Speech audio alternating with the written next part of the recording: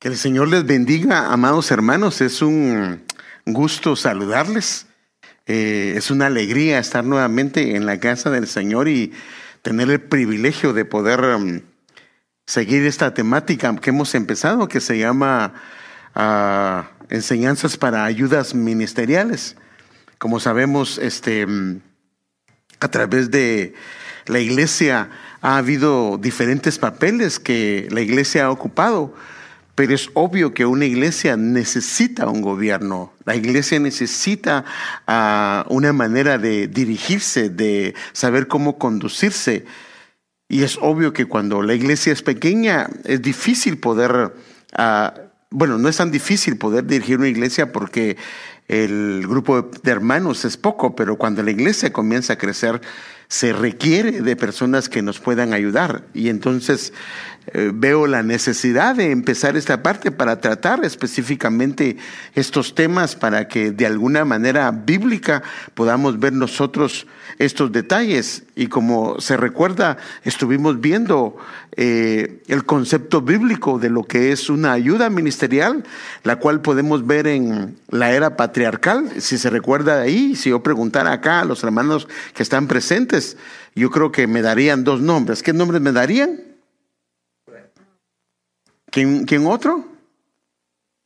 Samuel, Eliezer y José. José y Eliezer, es en la era patriarcal. Ahora cuando vamos a la era de los jueces, entonces ya encontramos a Josué, ¿verdad? Entonces, y vemos también en la era de la monarquía, en el tiempo de los reyes, también ahí empezamos ya a ver a algunos de ellos, y vemos también que en la era de los profetas del Antiguo Testamento hubieron siervos que son como una figura de una ayuda ministerial, y también en la era del ministerio apostólico, pues ahí hay abundancia de ejemplos de lo que es una ayuda ministerial, y estamos hablando de la iglesia de los primeros siglos, que estaba compuesta al principio solo por judíos y luego por gentiles y judíos. Pero ¿qué le parece si me ayuda a orar antes de que empecemos, para que le pidamos al Señor su misericordia? Padre, queremos pedirte por favor tu ayuda, tu iluminación, tu dirección. Señor, por favor, venga una unción, Señor, de enseñanza, Señor, una unción especial para compartir, impartir, Señor, tu palabra, y que, Señor, la gente que nos va a ayudar en esta congregación pueda adiestrarse, Señor, de acuerdo a tu enseñanza, seamos instruidos en el pensamiento, en el concepto divino, en lo que dice tu palabra con respecto a esto. Por favor, ayúdanos, Padre, te lo suplicamos, te lo rogamos en el nombre de Jesús. Amén. Como se recuerda, vimos al principio que es una ayuda ministerial, tratamos dos temas, pero quise dejarlo ahí. Hay más para ahondar, pero si no me tardaría mucho. Pero empezamos hace 15 días, la integridad de una ayuda ministerial. Hoy vamos a ver la parte número 2, la integridad de una ayuda ministerial. Se recuerda que vimos que era integridad, que era la pureza, el no tener contacto o el no contaminarse con el mal o con algún daño o algo que pueda manchar la conducta o el caminar de alguien de alguna manera física o moral. Y se recuerda que vimos en ese entonces 3 ayudas ministeriales que traicionaron a su cobertura superior. No podemos ver solamente a los siervos que son un ejemplo en integridad sin ver la parte negativa, porque yo creo que la parte negativa es como una advertencia para nosotros de qué no debemos de hacer, o el peligro o el cuidado que debemos de tener cuando nosotros ejercemos una ayuda ministerial. Entonces, por eso es que yo comencé tratando sobre ello, y se recuerda que tratamos sobre Absalón, que significa padre de paz, el cual fue el siervo, hijo y siervo de David, que traicionó, robó el corazón del pueblo. Vimos también a Ahitofel, que yo quiero ver solo dos cositas más de ahí, porque eso no lo traté. Vimos a que significa hermano de locura, insensatez, como lo puede ver en su pantalla. Era un consejero muy cercano del rey David, que traicionó aconsejando. Imagínense qué tremendo, se fue a un nivel bárbaro, porque traicionó, hizo que la familia, que uno de los hijos de David se rebelara en contra de su padre. Y vemos pues a Judas, que su forma griega es Judas, Judá es su forma hebrea.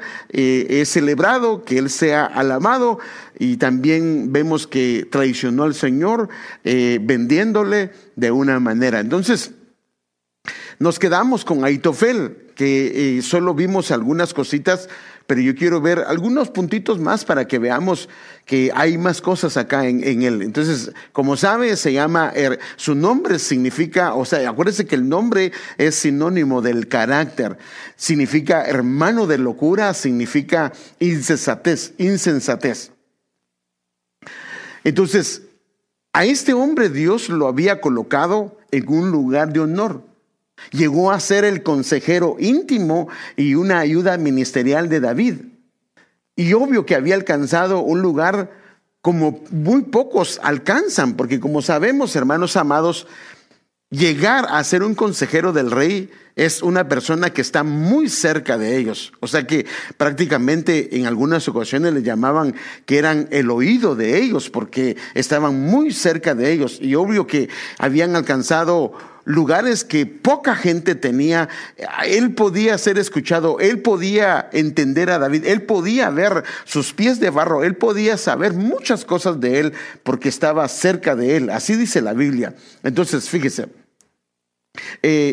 vemos en 2 Samuel 16:23 que aquí vemos la entrada de él. Absalom siguió el consejo de Ahitofel. Absalom era hijo de David. Y Ahitofel aconsejó a Absalom que se rebelara en contra de su padre. Por eso es que el pecado de él no solo fue de traición, sino fue más allá. Algunos comparan lo que hizo Absalom con lo que hizo, en este caso, el enemigo, cuando quiso ir a la parte del Señor, y contrató, dice la Biblia, dice que hizo contrataciones. Y que engañó a 2/3 partes del cielo. O sea, eso significa que hizo exactamente lo que hizo. Absalón es una repetición de lo que hizo Luzbel en el cielo. Y por eso es que es grave. Pero ¿quién lo engañó? Lo engañó Ahitofel. ¿Quién engañó al enemigo? Lo engañó la maldad, la iniquidad. Entonces dice, Absalón siguió el consejo de Ahitofel.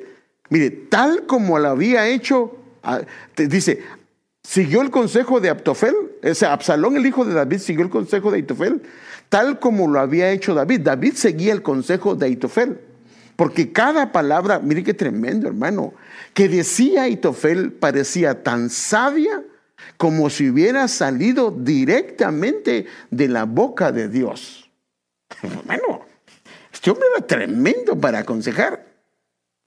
Y como estaba cerca de David, acuérdese que una ayuda ministerial está muy cerca, en este caso, de un pastor.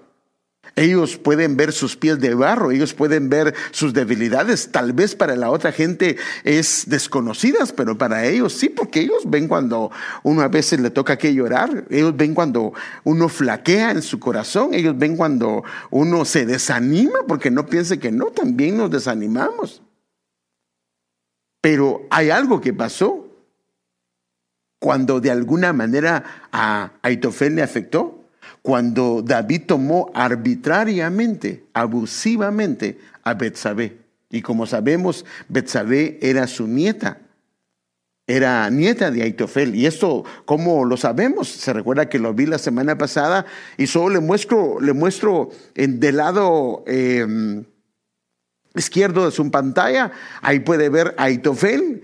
Era padre de Eliam. Eliam era padre de Betsabé y Betsabé era esposa de Urías. ¿Y cómo sabemos que era Ahitofel el abuelo? Porque, por ejemplo, en 2 Samuel 23:34, en su pantalla del lado derecho, Eliam, hijo de Ahitofel Gilonita. Y 2 Samuel 11:3 dice, y alguien dijo, ¿no es esta Betsabé, hija de Elián, mujer de Urías Eteo? O sea que aquí podemos ver que Betsabé era su nieta. Entonces cuando él estaba cerca de David y vio lo que él hizo, entonces esto no lo pudo procesar, y esto creó un serio problema en él, creó una raíz de amargura que lo llevó a hacer lo que él hizo. Entonces, ahora mire, ¿cómo murió Ahitofel? Ahora, es que ese es el problema, que cuando vemos una traición a este nivel, como que vemos que de alguna manera el Señor permite que veamos esta gráfica. Porque se recuerda que vimos que en el caso de Absalón murió, sí, colgado del pelo, porque del pelo quedó tendido, y él vino y tuvo serios problemas porque quedó ni en el cielo ni en la tierra, fue presa de potestades. En el caso de Ahitofel fue ahorcado, en el caso de Judas también fue ahorcado. Ahora, qué curioso que fue en la cabeza, donde es la parte principal, donde todo el ser se mueve. Entonces, ¿cómo un hombre siendo tan sabio como la misma boca de Dios, cuando él tuvo una raíz de amargura, traicionó su cobertura, y fíjese qué tremendo, y se volvió un insensato? Una persona sabia se volvió un insensato y terminó haciendo lo que no hace un hombre sabio, sino que lo que haría un hombre insensato, que es ahorcarse. Porque la Biblia es clara que Dios no permite que la gente se suicide, o sea, al menos que se quite la vida. Pero el problema es que el orgullo le entró. Fíjese qué tremendo, y yo quiero tratar un tema de especialmente lo que está relacionado con la amargura. Y a él, una de las cosas que está relacionada con la amargura es el orgullo. Le entró un orgullo tal que esto no lo pudo evitar, y este orgullo lo llevó a él a no reconocer su error, sino que como no se dejaron llevar por el consejo. Es que mire, qué tremendo es esto. Qué tremendo es esto, que cuando una persona es muy sabia, una persona que es muy conocedora y da consejos, y siempre se lo reciben, siempre le reciben los consejos, el día que por alguna razón no reciben su consejo, aunque el consejo sea sabio, porque el consejo que dio Ahitofel a Absalón era un consejo sabio y acertado, pero no se lo recibió Absalón porque alguien más metió de alguna manera cizaña para que Ahitofel no matara a David.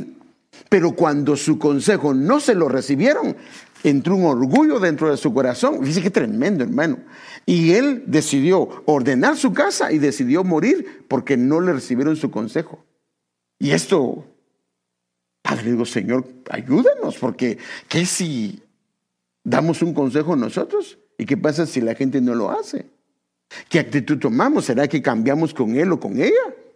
¿O qué pasa si una persona me da un consejo y por alguna razón decido no hacer eso? ¿Será que por eso podría la persona tratar de ahorcarse a sí misma? ¿Con orgullo? Mire cómo lo dice. 2 Samuel 17:23. Padre Santo. Y fíjese qué tremendo, mire si hace la gematría de los números, 1 más 7 serían 8, más 2 serían 10, y el 3 serían 13.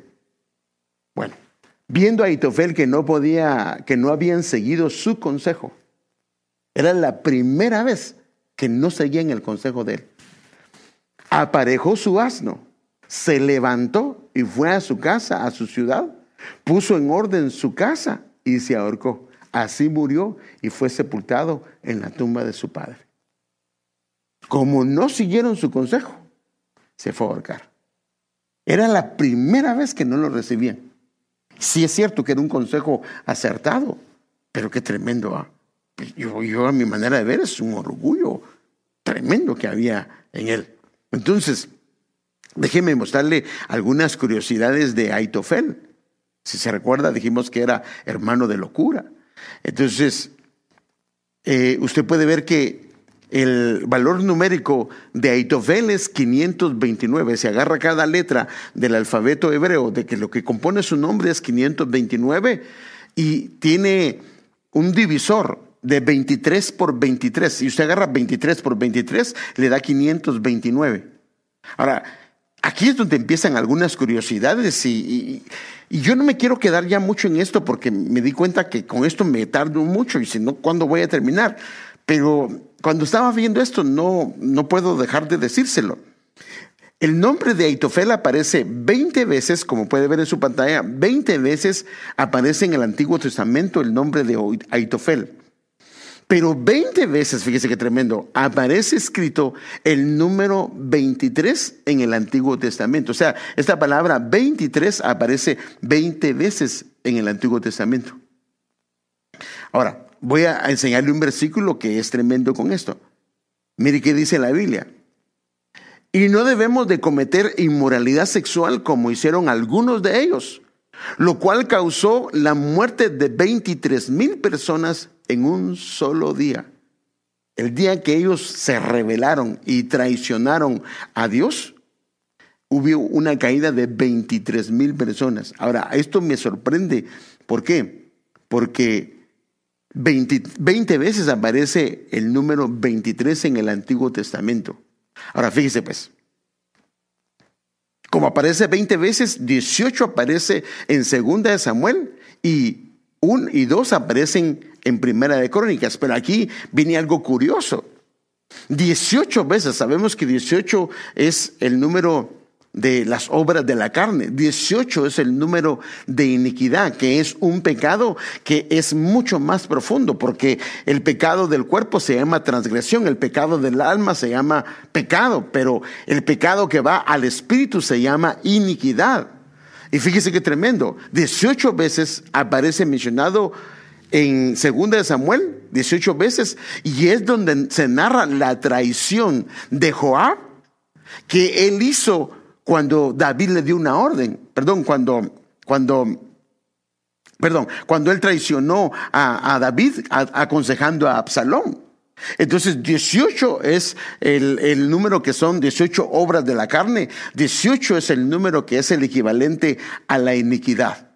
Entonces, qué tremendo, hermano. Y cabal lo muestra la Biblia en ese capítulo en específico, 2 de Samuel, capítulo 2 de Samuel. Bueno, entonces ya vimos a él, entonces estamos viendo a algunos, si se recuerda, estamos viendo a los que de alguna manera fueron una ayuda ministerial incorrecta, ¿verdad? Entonces ahora miremos a Judas. Vimos ya a Absalón, el segundo es Aitofel, y luego vamos a ver a Judas, pero hoy yo quiero ver a otro más, que necesitamos verlo, porque, bueno, hay más, pero si no, nunca avanzaría, pero es que está clarito de algunas cosas que necesitamos verlas, porque creo yo que son cosas que se pueden dar en el camino. Judas significa celebrado, significa alabanza, significa que él sea alabado. Ahora, lo tremendo de esto es que, fíjese, la naturaleza de él es que él fuera, que el Señor sea alabado. Y todos los demás traicionaron a su cobertura. Pero este hombre lo vendió. Este hombre terminó vendiendo, sabiendo que él era inocente. Fíjese qué tremendo. Sabiendo que él no tenía pies de barros. Había estado cerca de él, pero no había visto sus errores. O sea que una persona puede vender y traicionar aunque no haya visto errores. En este caso, en su cobertura. Su cobertura de él era el Señor Jesucristo. Imagínense. La Biblia dice que él estaba sin pecado. Entonces, no quiero ver más a él porque de alguna manera lo conocemos, sabemos quién es él. Pero ahora yo quisiera estacionarme un poquito con Joab. Entonces van a haber 3, Absalón, Aitofel, Judas y Joab. Solo había visto 3, pero quiero los otros 3 porque todos murieron entre el cielo y la tierra. Pero tiene algunas peculiaridades y yo quiero que veamos. Joab era y ahora mire pues, le estoy hablando de, o sea, no de cualquier gente. Le estoy hablando de gente importante en una ayuda, como en una cobertura.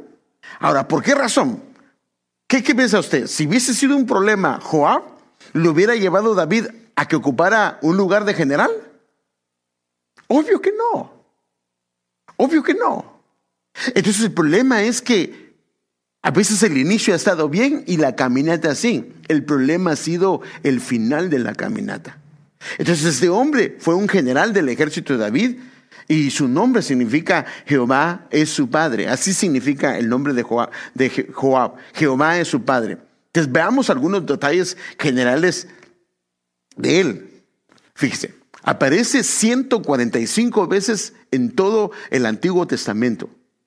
Y ahí está en todos, no le puse libros, sino le puse capítulos de la Biblia donde más aparece. Ahora, lo curioso acá es que en 2 Samuel capítulo 20 aparece, imagínense qué tremendo, 18 veces. O sea que no es normal que un nombre aparezca tantas veces en un capítulo, a no ser que la Escritura nos esté diciendo, vean eso, vean eso. Por eso en el nombre de Aitofel aparece específicamente en un capítulo tantas veces, pero ahora el nombre de Joab aparece 18 veces en 2 Samuel capítulo número 20. Entonces este es el capítulo donde más aparece su nombre, 18 veces, y es donde Joab mata al que lo iba a sustituir, porque Joab se convirtió, era un general, pero Joab se convirtió en un dolor de cabeza para David.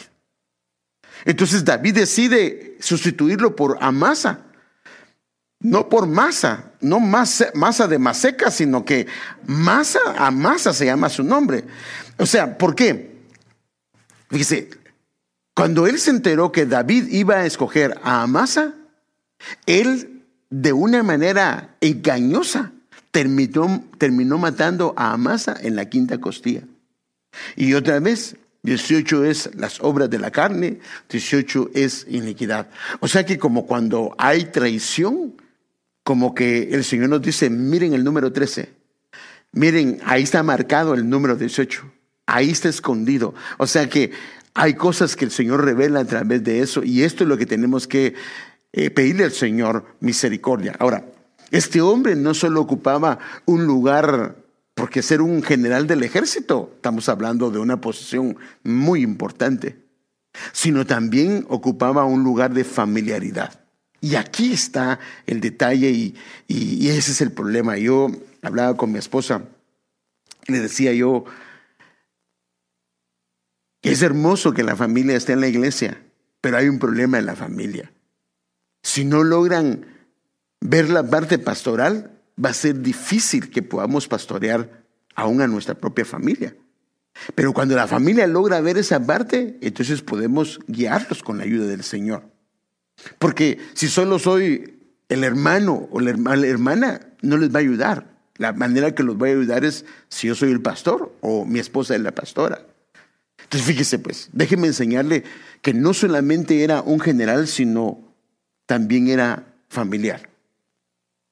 Isaí, su esposa se llamaba Naas. Usted sabe que Isaí tenía varios hijos. Eliab, Abisai, se lo voy a, para que lo vaya viendo. Eliab, Abisad, Simea, Natán, Radai, Osem, y el último era David. Pero David tenía una hermana que se llamaba Sarbia. Bueno, dos hermanas, Sarbia y Abigail. Y Sarbia tenía 3 hijos. Dice que tremendo. Y uno de ellos, el primero, era Joab, Abisai y Asael. Y estos 3, ahora lo tremendo de esto, es que estos 3 fueron parte de los valientes de David. En el caso de Joab fue guerrero, pero su conducta como que al Señor no le agradó. ¿Y sabe qué pasó? Él es el único, Joab es el único que no aparece. Fue borrado de la lista de los valientes de Israel, de los valientes de David. ¡Qué tremendo! Su conducta rebelde, su conducta, porque David decía una cosa y él hacía todo lo contrario. Y entonces a él se le borró. Y cuando ve la lista de los valientes, él no aparece. Pero si él era el general, el comandante en jefe del ejército, él debería ser, porque sus dos hermanos aparecen como valientes. De hecho, cuando Joab agarró la parte de ser general, él lo agarró un día que contrataron Jerusalén. Entonces, estos tres hijos fueron valientes de David. Estuvieron en la lista de los hombres que eran guerreros de David. Pero ¿qué es lo que pasó con Joab? ¿Por qué es que lo borraron de la lista de los valientes? Y esa lista de honor, él lo dejaron fuera, aunque era un general. Porque él tuvo serios problemas de envidia, de desobediencia. Le costaba hacer lo que le decía David. Y le decía David y no lo hacía, o lo hacía y lo hacía completamente diferente, aún a costa de que podía poner el reino de Israel en riesgo. Porque cuando él mató a uno de estos generales, especialmente a Abner, se estaba juntando el reino de Judá con el reino de Israel. Y estaban muy tensas las relaciones entre los dos reinos, porque fue cuando murió Saúl. Entonces Abner agarró a 10 tribus y David se quedó con 2 tribus. Y entonces hicieron alianza. Y la alianza era que Abner se iba a convertir en ejército, en capitán, en general del ejército. Y entonces Joab lo mata en tiempo de paz. Y entonces puso en riesgo el gobierno, puso en riesgo el reino. Eso fue lo que hizo. Mató a 2 generales, no a uno, mató a 2 generales, que no era la intención de David matarlo, sino que la idea de David era sustituirlo a él. Y fíjese, no sé si era porque era familia de David, no le hizo nada. Porque ahorita le voy a mostrar algunas cosas que él hizo. Pero cuando David muere, le hace 2 encargos, 3 encargos a David. Y uno de ellos es Joab. Y le dijo, no lo dejes que llegue al sepulcro en paz.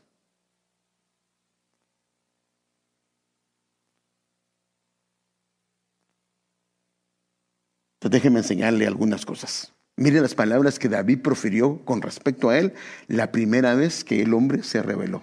Creo que la primera vez.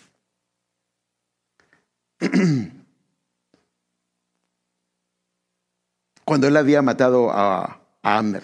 Cuando David lo supo, que David no lo quería matar, pero este hombre lo mató porque él iba a ocupar su lugar. O sea que se había apoderado de un lugar. Cuando David lo supo después, dijo, yo y mi reino somos inocentes para siempre delante del Señor de la sangre de Abner, hijo de Ner. Mire, qué terrible, hermano. Caiga su sangre sobre la cabeza de Joab y sobre toda la casa de su padre. Y nunca falte en la casa de Joab quien padezca flujo, ni quien sea leproso, ni quien se sostenga con báculo, ni quien muera a espada, ni quien carezca de paz. Cuando uno ve estas palabras, ahora acuérdense quién era David. David no era cualquier hombre. David era un hombre que, hermano, tenía una relación, y como la Biblia dice que en parte hablamos y en parte profetizamos, cuando David dijo esto, hermano, fue terrible para la familia de Joab. Y por eso es que es tremendo. Vemos el resultado de una traición, vemos el resultado de una desobediencia. Y yo sé que es un poco fuerte lo que estoy diciendo, pero es mejor ver la parte que no debemos de hacer para que nosotros seamos guardados y librados de caer en una actitud de este nivel. Fíjense. Entonces, algunas cosas que hizo Joab en oposición a las órdenes y la voluntad de David. Entonces déjeme enseñárselo. Thank you, mijo. Solo para que vea qué cosas hizo. Mire, engañó a David para hacer traer a Absalón a través de una mujer. Ni siquiera le pudo decir a él, sino que lo hizo que una mujer hiciera verse como que ella le quería matar a su hijo, pero era un engaño directo hacia su cobertura. David terminó aceptándolo, pero no era la manera.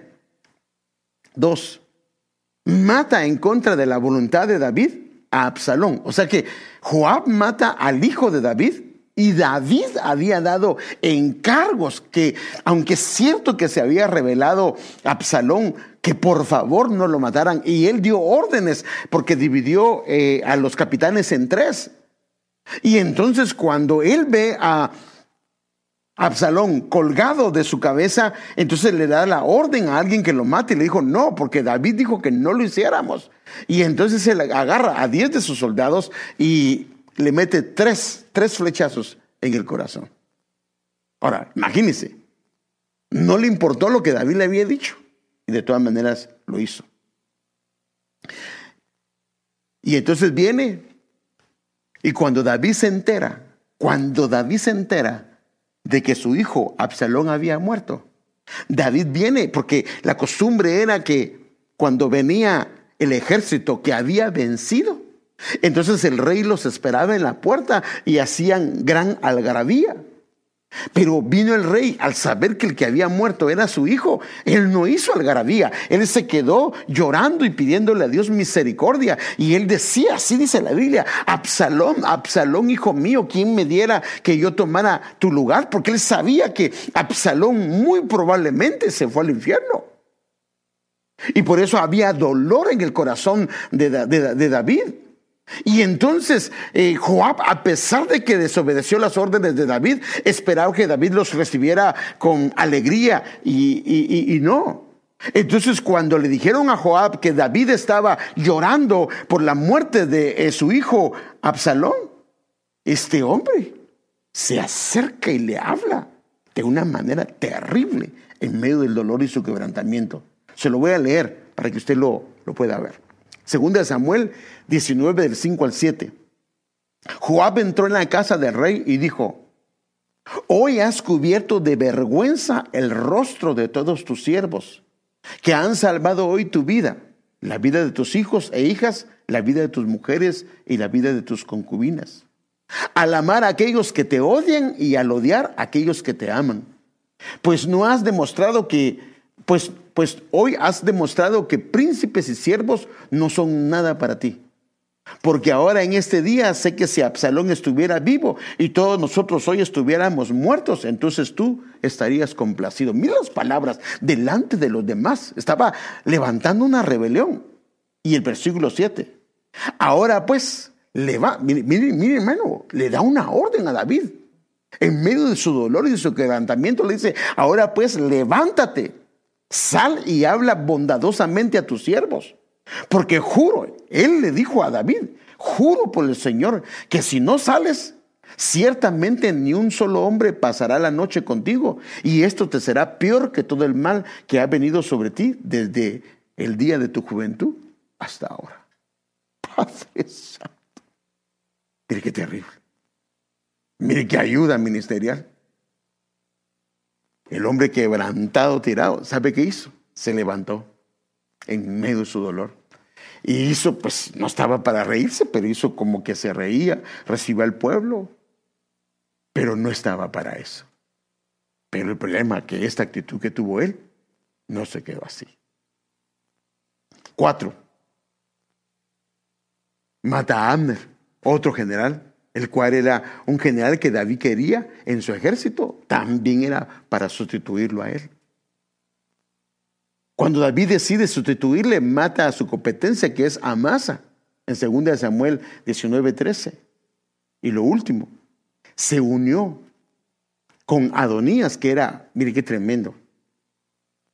Primero mató a un hijo del rey, y luego se une con otro hijo, porque Adonías era un hijo del rey. Se une a Adonías, aún a sabiendas de que David ya había dicho que Salomón iba a ser rey. Se une a Adonías en contra de la voluntad del rey David. O sea que vemos una conducta de rebeldía y de desobediencia, y una falta de respeto hacia su cobertura, hablándole de una manera tan cruel, tan fea, hermanos. Entonces, esto es lo que podemos ver en la vida de él. Y solo me fui a las generalidades, porque hay más cosas, pero me fui a las generalidades para que usted tenga una idea. Entonces, David le da 3 encargos a Salomón antes de morir. 3 encargos. Que se encargue, ¿sabe? El primer encargo es Joab. Era familia, porque él era hijo de su hermana, era su sobrino y era su general. Pero le da 3 encargos a Salomón antes de morir. El primero es Joab. El segundo son los hijos de Abisai, para que los bendijera. Y el tercero, que había caído en esa categoría, era Simei, uno que lo había maldecido. Que se encargara de ellos 3. Uno era para bendecirlo y los otros 2 era para que se encargara. Déjeme verlo. Cuando ya ungió a Salomón como rey, dice, además, tú ya sabes, le dice David a Salomón, tú ya sabes lo que me hizo Joab. Mire qué tremendo, hermano. Hijo de Sarbia, cuando mató a mis 2 comandantes del ejército, a Amner, hijo de Ner, y a Amasa, hijo de Jeter. Él pretendió que fue un acto de guerra, pero estábamos en tiempo de paz. Pero estábamos en tiempo de paz, con la cual manchó con sangre inocente su cinto. El cinto habla de la verdad. Y sus sandalias, que es su camino.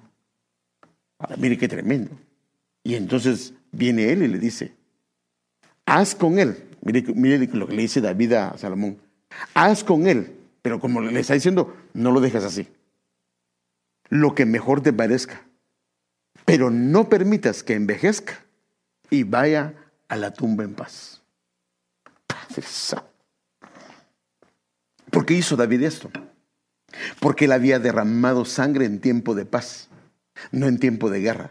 Y eso significaba que si Salomón no lo arreglaba, su juicio, su reino iba a tener serios problemas con la justicia de Dios, derramando su agua, su presencia y dándole gracia. Porque él no podía dejar, porque David no pudo hacer nada porque era familia y lo tuvo que dejar. Pero a Salomón le dice, encárgate, no lo dejes. Ahora mire qué tremendo, hermano. Y esta fue la muerte de este hombre. Cuando se rebeló, levantando a Adonías en contra de la voluntad de David, viene él y obvio que se da cuenta que hicieron rey a Salomón y se va al templo, al tabernáculo. Y lo que él no podía hacer, se agarró del altar. Dice, cuando Salomón supo que Joab estaba en el tabernáculo del Señor junto al altar, ordenó a Benaías, hijo de Joiada, que fuera y le diera muerte. Entonces el rey dijo, pues cumple sus deseos, mátalo y entiérralo y borra así la sangre que Joab derramó injustamente y que nos manchó a mi padre y a mí. O sea que esa ayuda ministerial manchó el ministerio de David. Y lo que dice Salomón manchó también su ministerio. Entonces él terminó siendo sacado de la lista de los valientes. Murió atravesado por una espada y lo más triste es que no se registra ningún hombre muerto en el altar del Señor. El único hombre muerto. Porque los que tenían que morir eran animales que iban cargados de pecado. Y el único hombre que se ve muriéndose en el altar, creo yo, que no he visto otro, es Joab. Un lugar donde era para pedir perdón, lo terminaron matando. No lo querían matar, pero como no quería salir, lo terminó matando. Mire dónde murió. O sea, su iniquidad llegó hasta el espíritu. Eso es lo que quiere decir. Entonces, cuando vemos esta ayuda ministerial, fue un dolor de cabeza. Padre, que Dios tenga misericordia y nos guarde, ¿verdad? Porque, pues sí, fue un dolor de cabeza para David. Pero el final del camino no fue algo grande, no fue algo bueno, grato. Entonces esto nos lleva a reflexionar que no es suficiente con iniciar bien, con caminar bien, sino tenemos que terminar la carrera como a Dios le agrada. Porque cuando vemos a estos hombres, estos 4 hombres por lo menos, que estuvieron muy cerca de la cobertura, porque hermanos, usted sabe que estos hombres estuvieron cerca de la cobertura. Ellos traicionaron la confianza, traicionaron la cercanía, que fue Dios que les permitió estar cerca de. Y se aprovecharon al ver debilidades, se aprovecharon al ver pies de barro, trayendo de una manera problemas serios para su familia. Déjenme darle un resumen de esto para que lo veamos. Hablando de una caminata de toda la vida. Por ejemplo, Absalón era hijo e involucionó, como le estaba explicando hace un momentito, que algunos, en la versión textual tiene una nota que lo compara a él con Luzbel, que fue exactamente lo que hizo. Contrató a muchos ángeles y se los trajo abajo para irse en contra de Dios. Y Absalón hizo lo mismo, contrató o negoció o convenció, se robó el corazón de mucha gente para derrocar a su papá. Entonces él involucionó como hijo y se convirtió en un hijo de Belial y se convirtió en un traidor y fue como una figura del enemigo. El caso de Joab era familia. Tuvo un crecimiento, se convirtió primero en un soldado de David. Después fue un general de David. O sea, no estoy hablando de gente que no creció con David, creció con David. Fue un general del ejército, pero terminó al final o en su caminata una desobediencia hacia su cobertura. Y al final ahí está claro que lo borraron de la lista. La lista de los valientes lo borraron. Él no aparece, aparece como general, pero no como uno de los valientes que registra la Biblia, que son como 37. Pero vemos que tuvieron un crecimiento. El problema fue que en el caso de Absalón se involucionó en el camino. En el caso de Joab, aunque iba creciendo, se involucionó en el camino. Ahora, Ahitofel, imagínense, Ahitofel era un amigo íntimo. Hay un salmo que creen que él era, donde dice, tú amigo íntimo, con quien comíamos juntos. Y hablaban de los secretos del Señor. Dice que era un amigo íntimo, era un círculo cercano. Se convirtió en un consejero del rey y hizo que Absalón se rebelara en contra de su padre. Se rebeló él en su corazón, porque no supo trabajar la amargura en su corazón. El problema es que lo que logramos ver acá es que si hay amargura en una ayuda ministerial, es muy peligroso. Es muy peligroso. Yo creo que cuando hay una problema, porque imagínense, hermano, ¿qué errores no cometemos nosotros los pastores? Tal vez inclusive regañamos injustamente a una ayuda ministerial. Tal vez le hablamos de una manera pesada o abusiva. Tal vez fuimos injustos al no reconocer algo. No sé. Y si esa persona guarda amargura en su corazón, hay un peligro. Porque tal vez su caminata ha sido intachable, tal vez su caminata ha sido muy buena, pero puede terminar de una manera incorrecta. Ahora, lo que vemos acá es que su inicio fue bueno, su caminata fue buena, fue la etapa final de su vida donde hubo serios problemas. Y Judas, usted sabe que era un discípulo, se convirtió en un apóstol, se convirtió, o sea, fue llegando más cerca, se convirtió en un tesorero y luego se convirtió en un ladrón, en un traidor del Señor Jesucristo. Pero entonces vemos diferentes tipos de traiciones. Una desde el seno fraternal, otra desde el seno de familia, otra desde el seno de amigos y otra desde el seno de los seguidores. Ahora mire qué tremendo cómo la Biblia nos deja ver los diferentes ángulos donde puede venir una traición. Y el problema es que todo esto estaba escondido. David se dio cuenta, porque a él cuando Absalón se rebeló, Esto es lo tremendo, que la raíz de amargura puede guardar las cosas y no mostrarla. Porque cuando Absalón se rebeló, le dicen a David, y Ahitofel está con él. O sea que él nunca vio a Ahitofel con alguna característica de que estuviera molesto por lo que había pasado con Betsabé. Nunca lo vio. Pero era obvio que él tenía una amargura en su corazón, no la procesó, no la arregló, y como no la arregló, lo llevó a tener una conducta de una manera a rebelarse, sí, contra alguien que tenía errores y que no estaba bien lo que había hecho, pero de todas maneras, independiente de eso, él era un hijo de Dios. Entonces vemos aquí que definitivamente lo que no debemos de hacer como una ayuda ministerial. ¿Qué es lo que podemos ver acá? Y podemos ver que, porque uno siempre se cuida de los de afuera, pero no son los de afuera. Porque los de afuera no conocen las debilidades, las flaquezas, los pies de barro. Porque tampoco puede uno como ministro hacerse ver como que no tiene problemas, porque tarde o temprano los hijos lo ven a uno.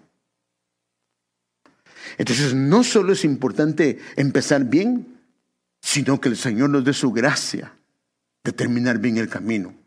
Y que viendo estos personajes, que nos guarde, que nos pide, que nos guarde el Señor, que nos libre de una conducta de ese nivel.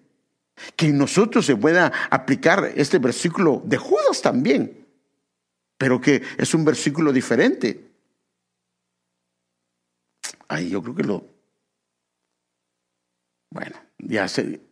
había un versículo que les iba a mostrar, que era un versículo que dice que el Señor nos guarde sin mancha y sin caída. Nos guarde sin mancha y sin caída. Pero, y lo escribió Judas, pero no Judas el que lo traicionó, sino Judas su hermano. Bueno, ya vimos entonces estas 4 ayudas ministeriales que el Señor nos las deja ver. Ahí está, las dejó el Señor en la Escritura para decir, cuidado con eso, cuidado con eso.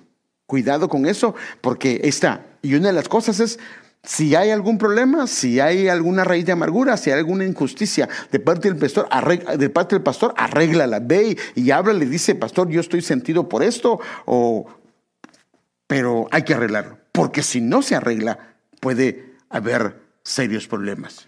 Y qué triste es imagínense, ser como la boca de Dios, porque Ahitofel era como la boca de Dios. Imagínense, Padre Santo, y terminar ahorcado y terminar de una manera tan triste. Bueno, entonces ahora vamos a entrar ya al tema, porque vamos a entrar a los hombres que queremos ver como el tema se llama la integridad de las ayudas ministeriales. Teníamos que ver primero la parte negativa y ahora vamos a ver la parte positiva para que veamos que aún en medio, dice que tremendo. Y yo que estaba viendo la Escritura en esas áreas, digo, Padre Dios mostrándonos que no hay excusa. Si alguien quiere ser íntegro delante de Dios, aún en medio de presión lo puede hacer. Y se lo voy a mostrar con estos 2 hombres. Samuel, su nombre significa dado por Dios, pedido a Dios, oído de Dios. Él vivió en medio, hermano, qué tremendo, de un ambiente malvado. Pero él fue guardado del pecado. O sea que lo que significa que es una ayuda ministerial se puede conservar íntegro aunque el ministro esté mal. Porque el padre espiritual de él, ¿quién era? ¿Quién era el padre espiritual de Samuel? Elí. Y los hijos de Elí eran Ofni, que eran perversos, que la Biblia le llama a los hijos de Elí, les llama, hermanos, así le llama la Biblia, hijos de Belial.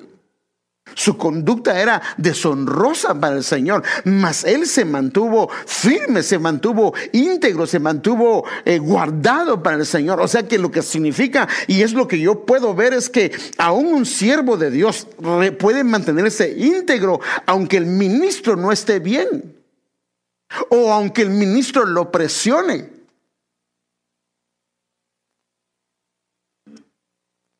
Entonces el otro es David, significa bien amado. Usted sabe que, hermano, Si ha leído un poquito de la escritura, sabe perfectamente que este hombre fue perseguido, fue traicionado por Saúl, que él tenía, igual que con Samuel, tenía una función de un padre, porque por eso es que David inclusive le dice a Saúl en algunos momentos: Padre mío, ¿por qué persigues a una pulga? Y David tuvo en más de una ocasión la oportunidad de irse en contra de su cobertura. Tenía todo para sacarle los trapos al sol, tenía todo para cortarle su ministerio, tenía todo para que se destruyera el ministerio de Saúl y quedara él como el que venía. Y no lo hizo, no se atrevió. Dios lo guardó. O sea que sí es posible guardarse en integridad.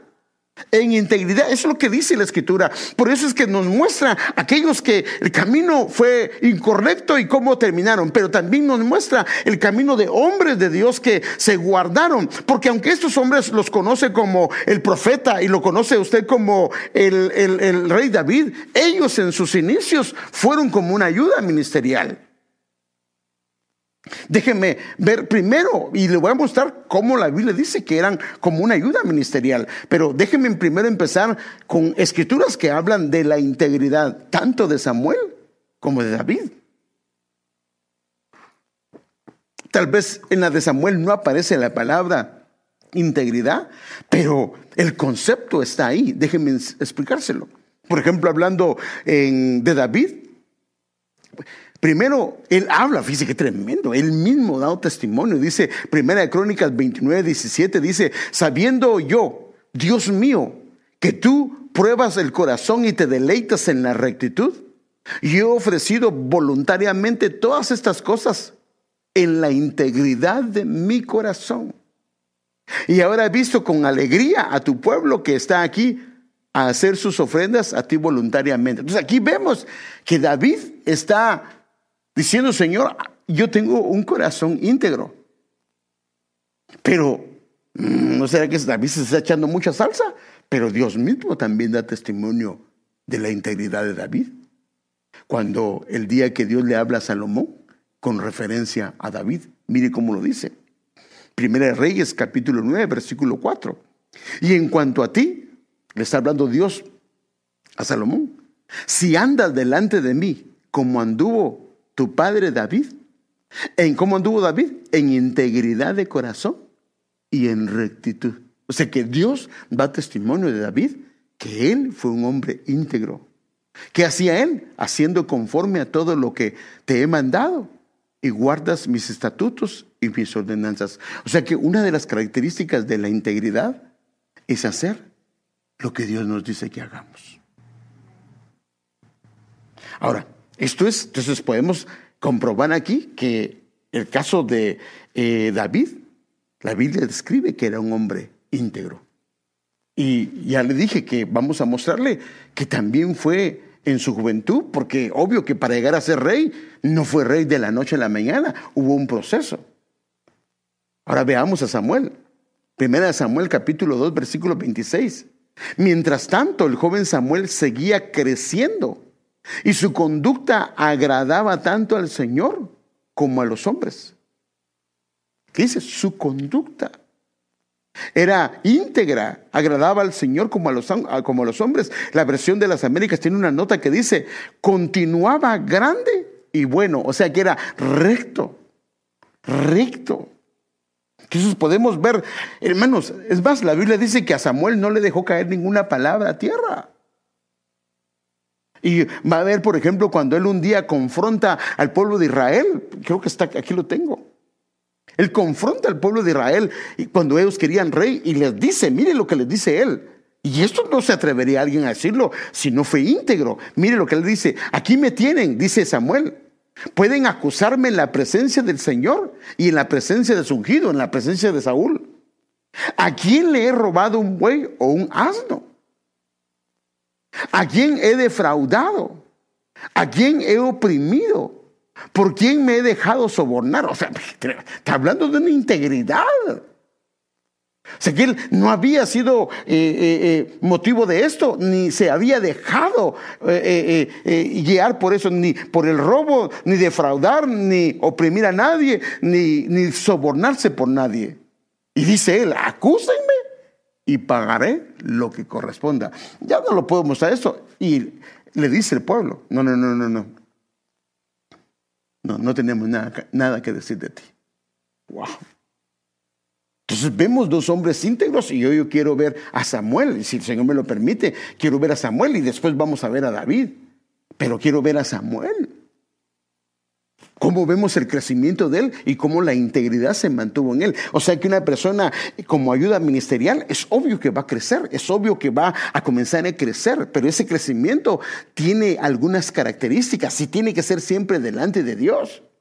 Y sí puede crecerse y terminarse bien, porque estos hombres terminaron bien, terminaron agradando al Señor. Su carrera fue una carrera, como dijo Pablo, he terminado la carrera. Por lo demás me está guardada la corona de vida, la corona de justicia. Imagínense cómo terminó la carrera Pablo y cómo terminaron la carrera Aitofel, cómo terminó la carrera Absalón. En vez de darle corona, lo que se les dio fue ahorcarse, quedarse entre el cielo y la tierra. Qué tremendo. Una carrera se termina ahorcado y otra carrera se termina con corona de justicia, corona de vida. Entonces Samuel y David eran en su momento, porque tuvieron un proceso como ayudas ministeriales. Entonces déjenme ir primero con David. Primera Samuel 16, 21 al 23. Así David se presentó ante Saúl. Esa fue la primera vez que David llegó siendo un joven y quedó a su servicio. Usted sabe que él comenzó a tocar el arpa porque Saúl tenía problemas con espíritus inmundos. O sea que una de las cosas que hace un ayuda ministerial es que es un alivio, es una medicina. Trae palabras de consuelo, porque esto fue lo que hizo David, quedó a su servicio y Saúl llegó a estimarlo muchísimo. ¿Y cómo lo nombró? Su ayudante. ¿Cómo lo nombró? Su ayudante. Era una ayuda para el ministerio que Dios le había dado a Saúl. Y Saúl envió un mensaje a Jesse rogándole que dejara a David con él porque le había agradado mucho. Su conducta, la Biblia dice también que la conducta de este joven era intachable. El único error que se le tacha a David son dos cosas que yo puedo ver.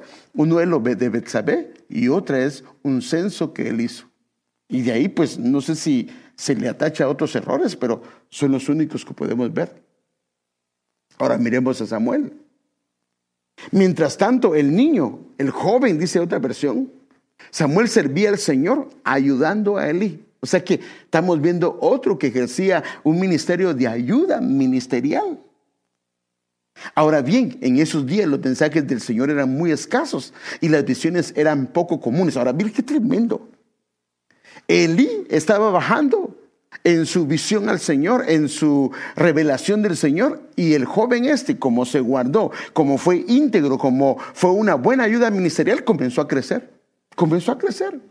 Y ocupó el lugar de Elí, y David ocupó el lugar de Saúl en su momento, pero fue cuando Dios lo determinó. No cuando ellos tuvieron la oportunidad de hacerlo, porque el enemigo les presentó, como lo hizo con el Señor, les presentó. ¿Por qué no vayas a la cruz? Yo te voy a dar todos estos reinos, pero adórame. O sea que el enemigo, la tentación va a ser cómo nos lleva a cambiar los planes del Señor. Entonces vemos, en el caso de ellos dos, vemos que empezaron muy jóvenes sirviendo, pero aunque eran jóvenes y estuvieron en ambientes, en ese caso de Samuel, de maldad, y en el caso de David, en un ambiente de presión. Usted sabe que hubo por lo menos más de una vez que Saúl, así describe la Biblia, agarró una lanza y quería matar a David. Quería matarlo. Pero a pesar de eso, en el caso de Samuel, se guardó de no mancharse con el pecado que estaba en su entorno y se guardó fiel al Señor. Y en el caso, fíjese qué tremendo, de David, guardó su corazón para que no se llenara de amargura, porque tenía razones para llenarse de amargura. Imagínense, él estaba sirviéndole y todo lo que hacía era para que el ministerio de Saúl se engrandeciera, y el hombre lo comienza a ver con celos.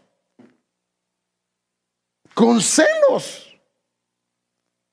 Y lo que hacía él era porque cuando una ayuda ministerial comienza a servir y lo hace de una manera para el Señor, el ministro de alguna manera se recibe una ayuda sobrenatural a través de ellos. Pero entonces el ministro, en este caso Saúl, comenzó a verlo con celos y lo comenzó a traer cortito.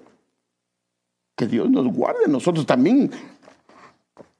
Que nos guarde el Señor de esas actitudes, porque son actitudes incorrectas. Fíjese que tal vez al final, que vea los dos, quiero hacer una comparación de los dos, porque algunos tienen algunas cosas en común que creo que sería muy interesante verlas. En el caso de Samuel y en el caso de David. Samuel fue el que lo ungió. Lo ungió, fíjese qué tremendo, lo ungió al inicio y casi al final de su ministerio. Y los dos se comparaban porque tuvieron presiones en su juventud. Pero bueno, eso lo vamos a ver después. Bueno, diremos entonces algunas cosas de Samuel. Samuel significa dado por Dios, pedido a Dios, oído de Dios. Eso está en los diccionarios. Estas tres traducciones de su nombre: dado por Dios, pedido a Dios y oído de Dios. Entonces ahora vamos a ver el crecimiento de él, de este joven, que Dios lo revela desde pequeño. O sea, eso lo que significa es que una ayuda ministerial, aunque sea muy joven, puede comenzar a servir al Señor de una manera muy especial. Y Dios se le puede revelar de una manera muy especial. Porque aquí vemos que, por decirlo así, Samuel era muy joven. El ayuda ministerial es muy joven. Pero puede, aún siendo joven, si se somete a la supervisión, en este caso, aún de una influencia incorrecta como Elí, una influencia incorrecta como Saúl, puede guardarse y terminar su carrera muy bien. Entonces aquí es donde comenzamos a ver, y la Biblia nos muestra. Por ejemplo, empezamos a ver a él desde el principio, y mire cómo lo describe la Biblia también. Por eso es que, pues aquí no dice una ayuda ministerial, pero es obvio que él le ayudaba a Elí, entonces es una ayuda. Entonces mire, pues 1 Samuel 2:11 al 12 dice: después Elcana regresó a su casa en Ramá sin Samuel, y el niño servía al Señor como ayudante del sacerdote Elí. Pues está claro que era un ayudante. Está claro que él venía y ayudaba a Elí a ejercer las funciones sacerdotales y espirituales que se hacía dentro de la casa del Señor. Y él fue creciendo. Fíjese qué tremendo, hermano. Él no era sacerdote, al menos no de la línea de Aarón. Sí era hijo de Leví, pero no de la línea de Aarón. Y Dios, mire qué tremendo, hermano. Dios lo mete, lo incluye ahí para que él inclusive comience a servir como un sacerdote. Y tan real era eso, hermano, que hasta un éfod, que era lo que usaban los sacerdotes. Ahora dice, mire pues, ahora la Biblia nos muestra el versículo 11 y nos dice el ambiente en el que él estaba. Ahora bien, los hijos de Elí eran unos sinvergüenzas, y otras versiones dicen eran hijos de Belial, que no le tenían respeto al Señor. El niño podía tener el riesgo de caer en una conducta como la de ellos, pero se guardó. Dios lo guardó. Creo que ahí fue el trabajo de la madre, porque la madre iba cada año y le decían: cuidado, mijo, cuidado con eso no está correcto. Y estaba hablándole, hermano. Entonces Samuel se guardó y fue guardado en un ambiente, por decirlo así, inmoral, porque no podemos entrar en detalles, pero la Biblia da a entender que estos hombres hacían cosas tremendas con las mujeres que servían en el templo. O sea que su entorno era complicado, era malvado, pero Dios lo guardó y él se guardó. Entonces aquí comenzamos a ver cómo él comienza a crecer. 1 Samuel 2:18. Mientras tanto, el joven Samuel, vestido de un éfod de lino, qué tremendo. Como comienza a servir aquí está la clave. Cuando comienza a servir bajo la supervisión de Elí, Dios mismo permite que él comience a servir. Ahora, fíjese qué tremendo, hermano. Con una vestidura de un éfod de lino como un sacerdote o como alguien que era un sumo sacerdote, porque el éfod lo usaban los sumos sacerdotes también. Qué tremendo, porque en el éfod era donde iba lo que era el Urim y el Tumim. Entonces viene Dios y permite que este joven, al servirle bajo la supervisión de Elí, aunque su doctrina estaba correcta y su conducta no lo era, pero la doctrina era correcta, él comienza a servir. Y cuando comienza a servir, a él Dios mismo lo mete para que comience a servir con un éfod, como un sacerdote. Lo primero lo vemos sirviendo como ayudante de Elí, y aquí lo vemos sirviendo a él como un sacerdote. Y mire, para que veamos esto. Ahora lo vemos más adelante. 1 Samuel 2:26. Mientras tanto, el joven Samuel seguía creciendo. O sea que el joven siguió creciendo. Pero mire qué dice.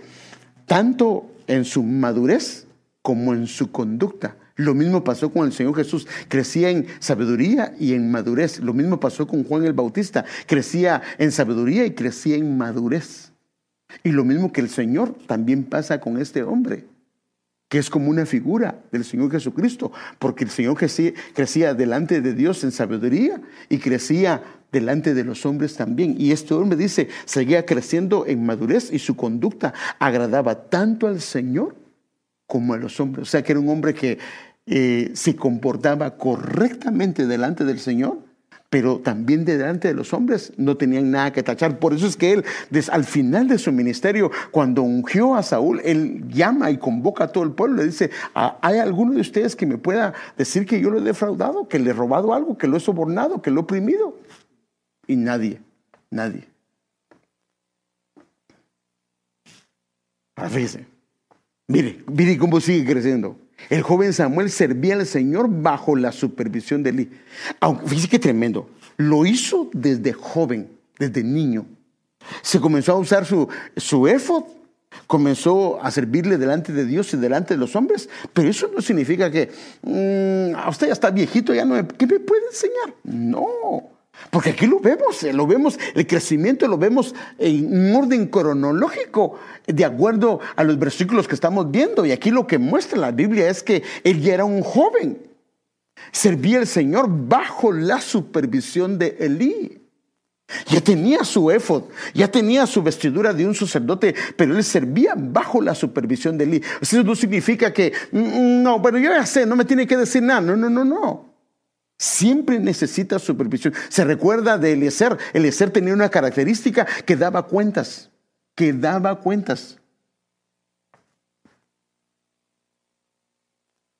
Mire, a causa de que Elí dejó de hacer su función de la manera correcta, en aquellos días el Señor no se comunicaba ni en visiones, pues estas no eran frecuentes. Padre Santo.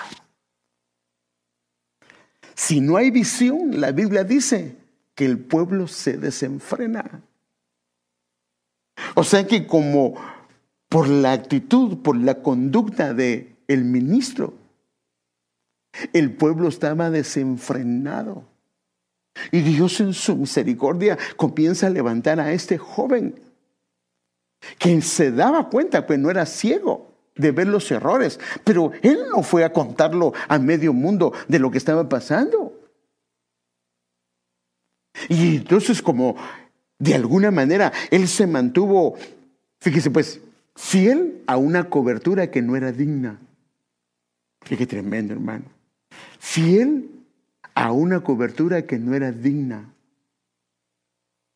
Un día, mientras Elí reposaba en su aposento, pues tenía la vista cansada y casi no veía. O sea, no solo dejaron de ver visiones, sino el ministro dejó de ver y comenzó a venir ceguera.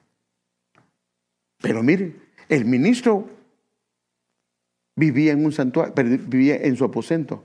Pero este joven, qué atrevido, porque nadie se podía quedar a dormir en el santuario. Algunos creen que él estaba, y por eso le digo, algunas cosas similares entre él y David. Dicen que David vivió en el tiempo de la ley, en un tiempo de gracia. O sea que hubo un tiempo de gracia para David en medio de la ley. ¿Por qué? Porque David no podía tener el arca en su casa y menos estar en su presencia. No podía ni verla.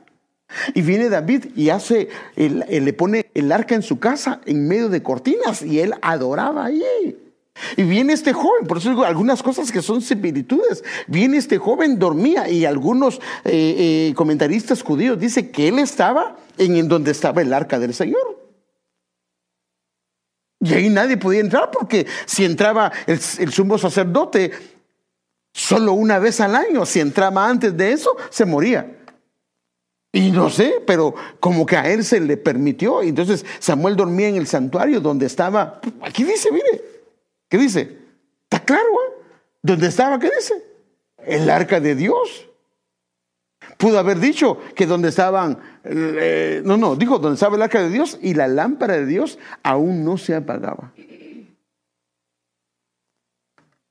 Entonces, aunque él estaba creciendo, como la misma Biblia da testimonio, no tenía problemas en servir bajo la supervisión de él, aunque estaba descartado, por decir así. Porque acuérdense que el mismo Samuel, mire pues, el mismo Samuel le había dado una palabra terrible a Elí. Él ya sabía que venía para Elí. Pero aunque sabía todo eso, él le seguía sirviendo.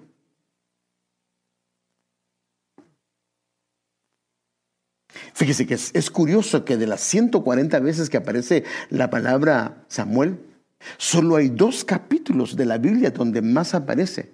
Es en 1 Samuel capítulo número 15. Aparece 22 veces donde Saúl desobedece y es rechazado. Y en este capítulo 3 aparece 21 veces. O sea, de las 140 veces solo hay 2 capítulos donde se muestra cabal la cantidad de veces. Ahora fíjense qué tremendo. Aparece, pensé que tenía no se la traje, pero en esos 2 capítulos, en el capítulo, déjeme ver. En el capítulo 1 Samuel 15 aparece 22 veces la palabra Samuel, y es donde David es rechazado y es donde David se desagrada a Dios de él. Y en el capítulo 3, que es este capítulo que estoy viendo, aparece 21 veces, y 21 veces es 3 por 7, 21. O sea que él alcanzó una perfección en su alma, una perfección en su cuerpo y una perfección en su espíritu, porque se guardó. ¿Y por qué es que aparece tantas veces? ¿Por qué aparece 21 y 3 por 7, 21?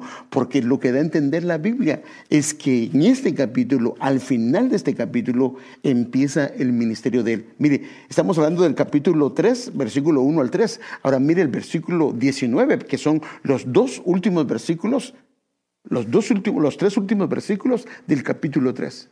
Samuel creció, ya no lo dice el niño. Y el Señor estaba con él y lo respaldaba en todo lo que decía. Padre Santo, que lleguemos a ser como estos hombres. Y desde Dan hasta Berseba, está hablando de todo Israel, el pueblo de Israel supo, Padre Santo, que Samuel era un fiel profeta del Señor. O sea, que aquí la Biblia le describe su oficio. Por eso es que en este capítulo aparece 21 veces la palabra Samuel, y aparece 3 veces lo llama el Señor en diferentes ocasiones, y aquí aparece que hay una perfección espiritual. Y mire qué tremendo, hermano, siendo él una ayuda ministerial. Y el Señor volvió a aparecerse, o sea que había dejado de aparecerse en Silo, pues ahí se manifestaba Samuel por medio de su palabra. Qué tremendo, hermanos. cómo podemos ver el crecimiento de una ayuda ministerial. Lo podemos ver desde el inicio. Y en este caso con Samuel, desde muy niño. Cómo comienza a crecer. Podemos ver el ambiente, cómo fue guardado y cómo él se guardó. Y cómo Dios viene y al final como que cierra con broche de oro el capítulo 3 de 1 Samuel y dice, quiero que aparezca ahí tu ministerio, ahí donde estabas bajo supervisión, ahí quiero que aparezca el inicio de tu ministerio. Y se le reconoce como un profeta. Y este es uno de los físicos. Hay pocos hombres que la Biblia no les describe ningún pecado. Por lo menos he visto dos, Daniel y el otro es Samuel. A dos que la Biblia no les atribuye ningún tipo de pecado. Por eso hay una parte que dice, si Moisés orara, si Samuel orara, si Daniel orara. O sea que estos dos hombres, lo que es Samuel y Daniel, son hombres íntegros, intachables. Padre, ya se me pasó el tiempo. Bueno, vamos a dejarlo ahí, porque de todas maneras la idea es que vayamos yendo poquito a poquito. Pero entonces me quedé ya con los hombres íntegros, me quedé con Samuel. Y voy a empezar con David. Y David, pues usted sabe que David, es conforme a su corazón. Y de él quisiera que habláramos un poquito más. Y entonces vamos a ir avanzando de la era de la monarquía y comencemos con la era de los profetas, porque también ahí hay cosas que también vamos a encontrar cosas negativas. Pero fíjese que como que Dios lo muestra en ángulos diferentes. O sea, mire, la verdad, hermanos, es que Dios da tantos detalles que si nosotros caemos en errores es porque no hemos querido ver la Escritura. Porque la Escritura está tan claro, tanto las cosas buenas como las cosas incorrectas. Y lo que queremos es que el ministerio que llevemos crezca y lleguemos al final de una manera correcta, que no solo iniciemos bien, no solo caminemos bien, sino que el Señor nos permita, como el apóstol Pablo, poder decir, Señor, he acabado la carrera. Que no tengamos nada, que si el día que el Señor nos lleve a otro lugar, que el día que el Señor nos lleve a ejercer un ministerio, porque muchas de las ayudas ministeriales Dios las llama al ministerio. Porque el problema es que si nosotros como ayudas ministeriales somos un dolor de cabeza para el ministro, lo que sembramos, eso cosechamos. Y puede ser, a no ser que sea un trato para el alma, puede ser que haya ayudas ministeriales que sean un dolor de cabeza. Y no es eso lo que queremos. Entonces, ¿qué significa? Que si nuestra caminata tal vez no ha sido correcta, tal vez no ha sido como a Dios le agrada, tal vez no hemos sido sujetos, tal vez no hemos hecho las cosas como nos dice el ministro y que terminamos haciéndolo como nosotros creemos. Que yo creo que él está equivocado, yo sé más de eso que... Entonces, que podamos arreglarlo, que podamos pedir perdón y podamos decir, no, quiero hacer las cosas bien. No significa que no podamos opinar. Bueno, en mi caso, los que están acá lo saben. Yo inclusive he tomado alguna decisión de algo, pero oigo a un hermano diciéndome algo que tiene toda la razón y puedo ver la voz del Señor hablando en verdad, lo hago el cambio. A no ser que el Señor me haya dicho, hazlo.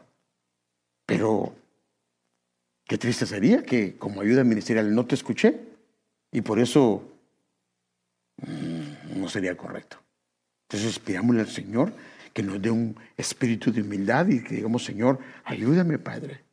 Yo no quiero solo tener un buen inicio, porque vimos que estos hombres, para llegar a ser grandes dentro de las diferentes esferas que se movieron, es obvio que su inicio y su caminata fue muy buena. El problema no fue ni el inicio ni la caminata, porque si no, no los hubieran colocado ni cerca del rey como consejero, ni hubiera estado cerca del rey como hijo, ni hubiera estado, por ejemplo, en el caso de Joab como general del ejército, ni como Judas, si no hubiera sido su caminata, su inicio bueno y su caminata buena, sino que algo pasó al final del camino. Algo pasó. Entonces el problema es que no es importante solamente que te hayas guardado al principio, sino que nos guardemos en todo el camino. Y por eso ese versículo de Judas que, Padre, no lo puse, se me pasó, que el Señor nos guarde sin caída. Que el Señor nos guarde sin caída. Y ahí dice sin mancha, porque la integridad es ninguna mancha, que nos guarde sin ninguna mancha. No que no hayamos pecado, no que no hayamos ofendido, sino que nos mantengamos íntegros para que el ministerio que el Señor nos ha dado, el día que el Señor nos ponga como David, imagínense, y Abigail le dijo en una ocasión, no dejes que te uses por tu propia mano, mejor deja que el Señor se vengue por ti, si no eso va a ser una mancha en tu ministerio, que el día que el Señor nos mande el ministerio, el Señor nos coloque y nos vaya elevando, entonces que no haya nada que nos esté machucando la cola. Porque lo que yo veo, al menos en estas ayudas ministeriales, es que hay un crecer. El problema es que algunos, cuando comenzamos a crecer, a veces tenemos problemas también. Por eso la Biblia dice, crié hijos y los engrandecí y ellos se rebelaron. Que Dios nos guarde. Creciste como una ayuda ministerial y Dios te ha dado remas y te ha bendecido y eres conocedor de la palabra. Gloria al Señor. Bendice a su pueblo. Pero imagínense que el Señor te dio remas y te usa el Señor y después, yo creo que el pastor no sabe. Yo creo que ya le hace falta. No, sé yo más que él. No, hermano, eso sería una actitud incorrecta. Y sí, muy probablemente. Porque el hecho de que seamos pastores no significa que sepamos más. Estamos en crecimiento. Pero que no hay una actitud así. Si no hay una actitud de sencillez. Y si, gloria a Dios, te ha dado mucho el Señor, que Dios te bendiga. Quiero que nos guarde, hermano, que nos guarde. Imagínense, David solo le cortaron un pedacito del manto de Saúl y su corazón no se sintió bien. Que nos lleve el Señor allí a esa estatura, a ese nivel, para que lo que hagamos en el Señor, un día estemos delante del Señor. Imagínense que la Biblia dice que los pastores van a dar cuentas de las almas y que digan, Padre, mire, te me hizo la vida imposible. Por ejemplo, mire, le digo todo esto porque Pablo le dijo, guárdate del carcelero, creo que se llama, guárdate de Alejandro, porque ese Alejandro ha sido, así dice la Biblia, hermano, ha sido un problema serio para Pablo. Padre, amado Padre, por favor, guárdanos, Señor. Ayúdanos. Señor, por favor, si hemos tenido una mala actitud o una mala conducta como una ayuda ministerial, por favor, te pedimos que nos perdones. Que nos perdones, Señor, y nos limpies con tu sangre preciosa. Y también, Señor, nos ayudes a conducirnos. No queremos tener solo un inicio, una caminata buena. Queremos tener un final bien, Señor. Queremos estar en tu presencia y que no haya ninguna mancha, ninguna mancha en nuestras vestiduras, en el ministerio, en la función que nos diste para la obra tuya, Señor. Señor, por favor, y perdóname a mí si en algún momento he dañado alguna de tus ayudas ministeriales, he dañado a alguno de tus hijos. Perdóname, por favor. Te pido que me limpies con tu sangre preciosa y ayúdanos para que juntamente con las ayudas ministeriales podamos un día estar en tu presencia y dar un buen informe, Señor, y adorar tu nombre y engrandecerlo y glorificarte, Señor amado. Padre, líbranos, Señor, de todo espíritu de Absalón, Señor, todo espíritu de Aitofel, Señor, todo espíritu de Joab, Señor, todo espíritu de Judas, Señor. Líbranos, Señor, de toda tendencia, de toda inclinación de este nivel, Señor, y guarda nuestro corazón, guarda nuestra familia, guarda nuestra casa. Si lo que queremos es servirte, Señor, no es ser piedra de tropiezo, no es estorbar la obra, obra que tú has empezado, Señor, no nos permita, Señor, ser piedra de tropiezo, Señor. Ayúdanos a hacer una bendición que juntamente, Señor amado, con tus siervos, Señor, colaboremos, Señor, en lo que has mandado, Señor. Que nos unamos, Señor, como manda tu palabra y ejerzamos, Señor, la función, porque los que tú has mandado son importantes. Los que tú has mandado son como una columna dentro de tu casa, Señor, y que guarde sus vidas, Señor. Por favor, Señor, en el nombre de Jesús te lo pedimos y damos gracias, Señor. Amén.